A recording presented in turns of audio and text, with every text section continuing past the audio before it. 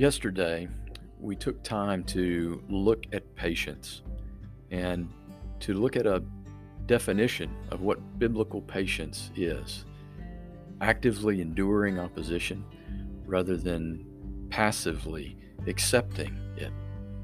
And we also looked at the reality that patience is an attribute of God. It's a part of who He is. He is the source of patience, and He's the one who defines patience. And we saw that in the Old Testament, it often captured patience as being slow to anger. In other words, the Lord was slow to anger, but actively endured opposition. And primarily, that opposition is us, our sin against Him. Today, I want us to jump to the New Testament to see this patience at work in the Lord, to see the purpose of it, His patience accomplishes, what it's focused on. And to do that, I want to go to the book of 2 Peter with you and look at a few very familiar verses, starting with verses 8 and 9 that say this: "But do not overlook this one fact, beloved, that with the Lord, one day is as 1,000 years, and 1,000 years as one day. The Lord is not slow to fulfill His promise, as some count slowness, but is patient toward you, not wishing that any should perish, but that all should reach repentance." If we jump down to verse 15 of chapter 3, it says this: "And count the patience of our Lord as salvation."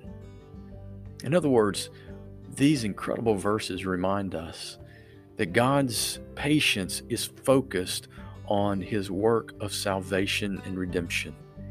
He is actively enduring opposition from sin and sinners for the purpose of leading us to a place of repentance unto salvation, of faith in our Lord Jesus Christ that leads this precious gift of growth in our salvation in the Lord.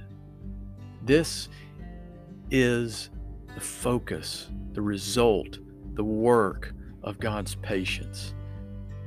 And I'm so thankful for that. Today, I think there's a couple of things that we can do to apply this to our lives. They're important things. The first one is to continue to examine our lives and think about the reality of God's patience towards us, about His patience in leading us through this process of convicting of us of our sins and growing faith and leading us to Christ, and leading us to this place of true repentance in our hearts, turning from our sin to our Lord Jesus, this place of salvation by His grace through faith in Jesus. What a gift that is, the outworking and the focus and the result of God's patience. It would have been righteous and just for Him to judge us and end it all, but in His patience, He has actively endured our opposition and sin to lead us to this place of repentance, redemption, adoption into His family. I pray that as you think about that today, think about how He's done that in your life today, that it would fill your heart with joy and thankfulness and gratitude, that it would lead you to spend time just praising and worshiping our God who is patient.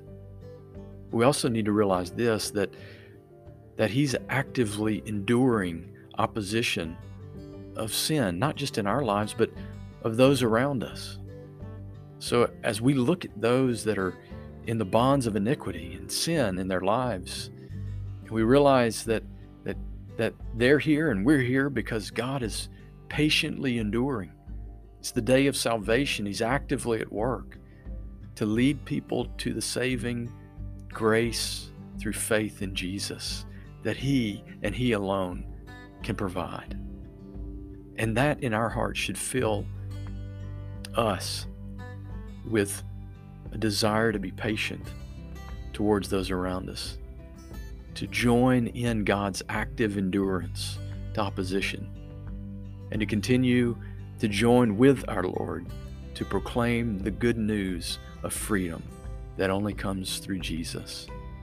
Today, Is there somebody you have trouble being patient with because of their sin and opposition to the Lord in their lives?